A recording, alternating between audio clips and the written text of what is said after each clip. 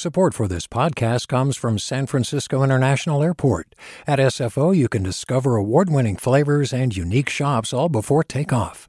Learn more about what's at SFO at flysfo.com. Hey, what's up? I'm Erica Cruz Guevara, the host of The Bay. Donations keep independent journalism alive and healthy. And you support outstanding journalism when you support KQED.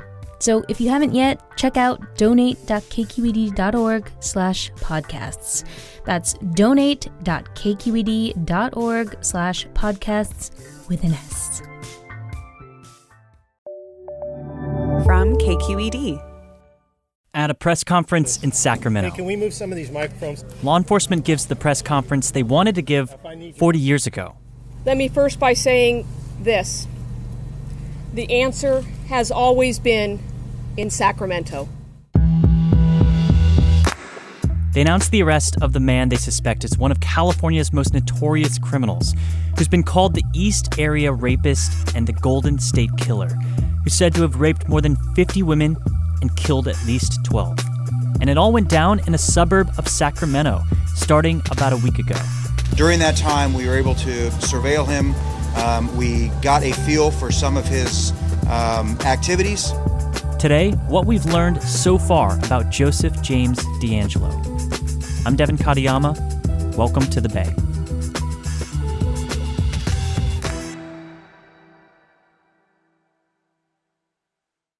It starts even before it starts. Alex Emslie covers criminal justice for KQED. Police say Joseph James DeAngelo was a former cop who would break into homes.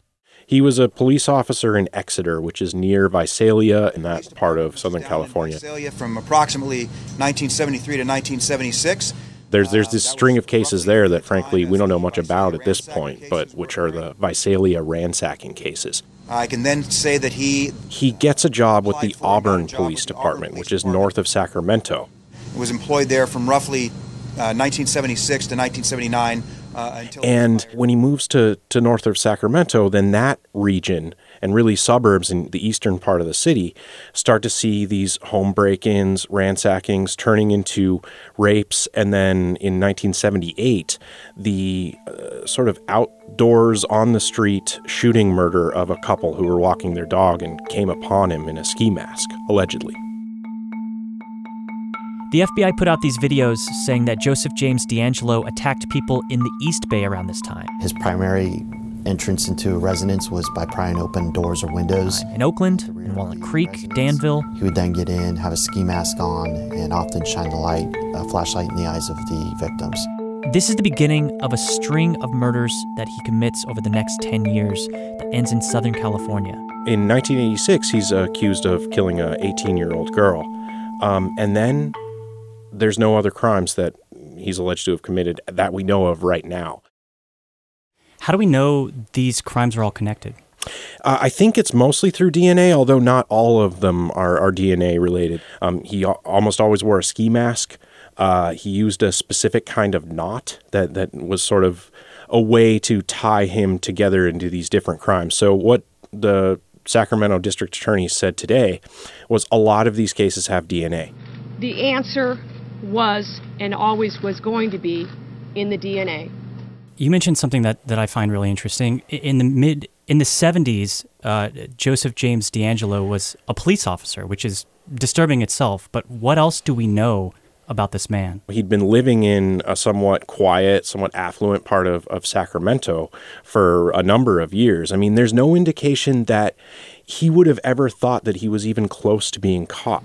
We all knew as part of this team that we were looking for a needle in a haystack. They didn't have this guy's name on their radar until, a week ago. In the last 6 days, and I emphasize the last 6 days. How he became a suspect is something that we're still kind of scratching our heads around. And the knowledge finally came to an answer in this building behind us here, our crime lab. So what do we know about the way law enforcement caught Joseph James DeAngelo? We know a little bit, but it's not incredibly specific. They say emerging DNA technology led them in the direction of this suspect. You know, the DNA actually got us to a road, but the road had many destinations, possible destinations. But, I mean, the sheriff of Sacramento County, Scott Jones, said it was kind of like they eliminated 3 compass directions and were pointed towards east.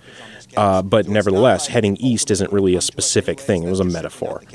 This was a true convergence of emerging technology and dogged determination by detectives. Now, what I think is interesting that they did mention is once they started to narrow down on Joseph James DeAngelo, then they were able to collect what they described as a discarded bit of DNA. We started some surveillance. We were able to get some discarded DNA, and we were able to confirm what we thought we already knew, that we had our man. Could be something out of somebody's trash, for instance. I mean, it's hard to know, and then that led them to have some more confidence that this was indeed the suspect, that DNA profile matched DNA profiles that were collected from all these different crime scenes. In a perfectly executed arrest, my detectives arrested James Joseph DeAngelo, 72 years old, living in Citrus Heights.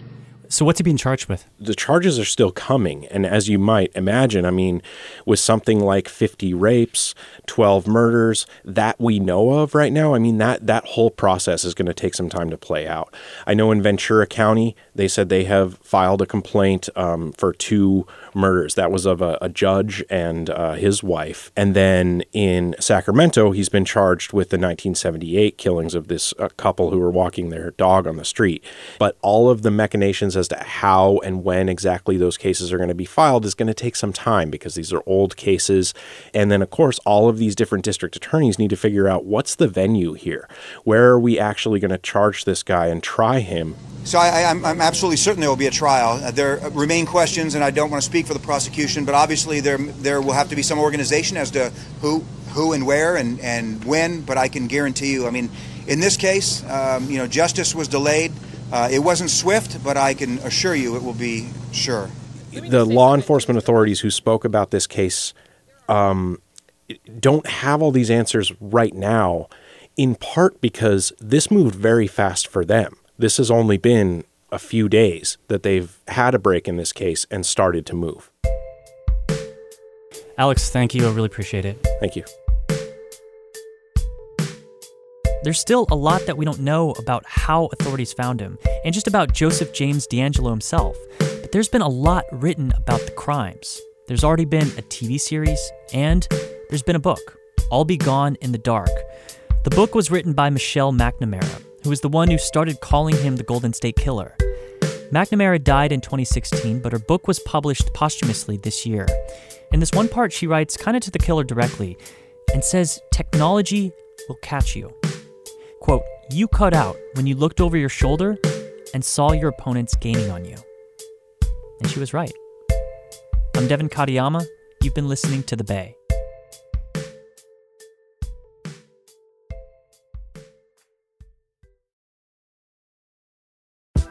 Okay, if you like The Bay, then I know you're going to love Bay Curious from KQED.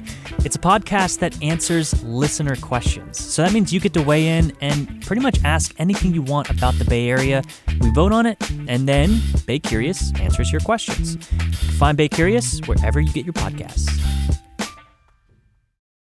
Hi, I'm Sasha Koka, host of the California Report magazine. Every week, we bring you stories about what connects us in the giant, diverse Golden State. Because what happens in California changes the world. I love this place. We were once seen as like the place to be, California. The land of milk and honey. That's where you go to Sunshine State, but we just have challenges right now. KQED's California Report magazine. New episodes drop every Friday, wherever you get your podcasts. Hey, it's Glenn Washington from Snap Judgment. And if you love what you're hearing, and I know you love what you're hearing, please consider becoming a KQED member. You get special access to cool events, behind-the-scenes footage, and so much more. Plus, you'll sleep better at night knowing you did your part for the community you depend upon. It's in you. Please be in it. Visit donate.kqed.org/podcasts to sign up now. That's podcast with an S. Thanks.